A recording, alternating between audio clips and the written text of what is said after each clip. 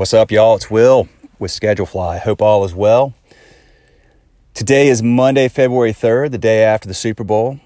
My kids were really tired this morning. It was hard getting them out the door to school. I think we were all tired, but nevertheless, good week ahead. I'm going to do a pre-cap or a trailer or whatever you want to call this. We're kind of experimenting with letting you know what's coming up as we have podcasts planned. And so tomorrow I'll be in Wilmington.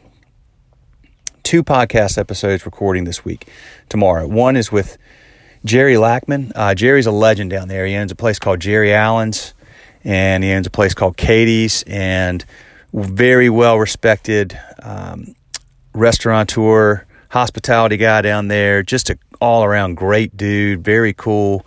Wes and Charles and I actually hung out with him for like 3 hours, him and his business partner, when I was in town about a month ago, and just really enjoyed it. So we're going to share his story, and then we'll be over at Mad Mole Brewing tomorrow, and looking forward to telling their story as well.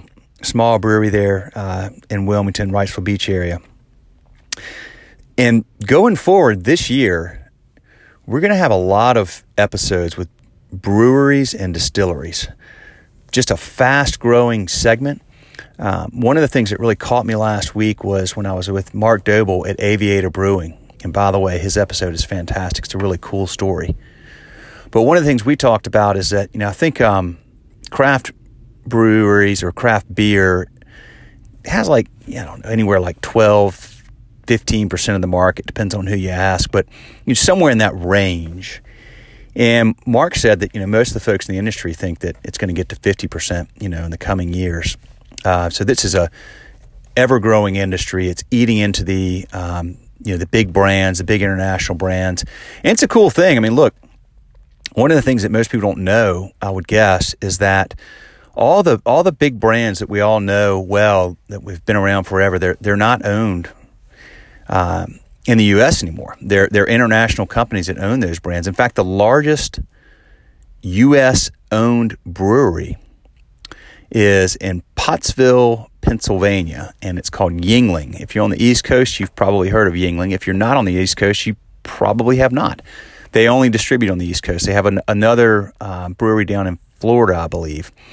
And they, a family-owned, multi-generation family-owned brewery, but it's the largest U.S.-owned brewery. So thought that was pretty cool. I heard the owner of that on a podcast.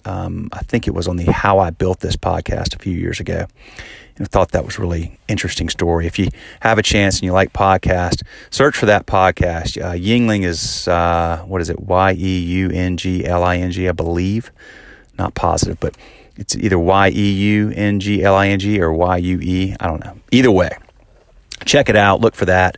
And stay tuned this week. Couple episodes. I'll try to get at least one, if not both, posted this week, and we'll go from there. But looking forward to talking to a lot of brewers or owners of breweries and distillers, owners of distilleries, and of course other restaurant folks as well, independent restaurant owners as well. We'll never stop being excited about sharing their stories. So hopefully we'll crank up the volume some again here. It's tough over the holidays to get many people dialed into doing these things, and it's tough for me to make it happen too. So here we are. January is over, and we're looking to do a bunch of these things this year. It's a lot of fun, and we're learning a lot from them, and hope you are too. All right, take care. Thanks.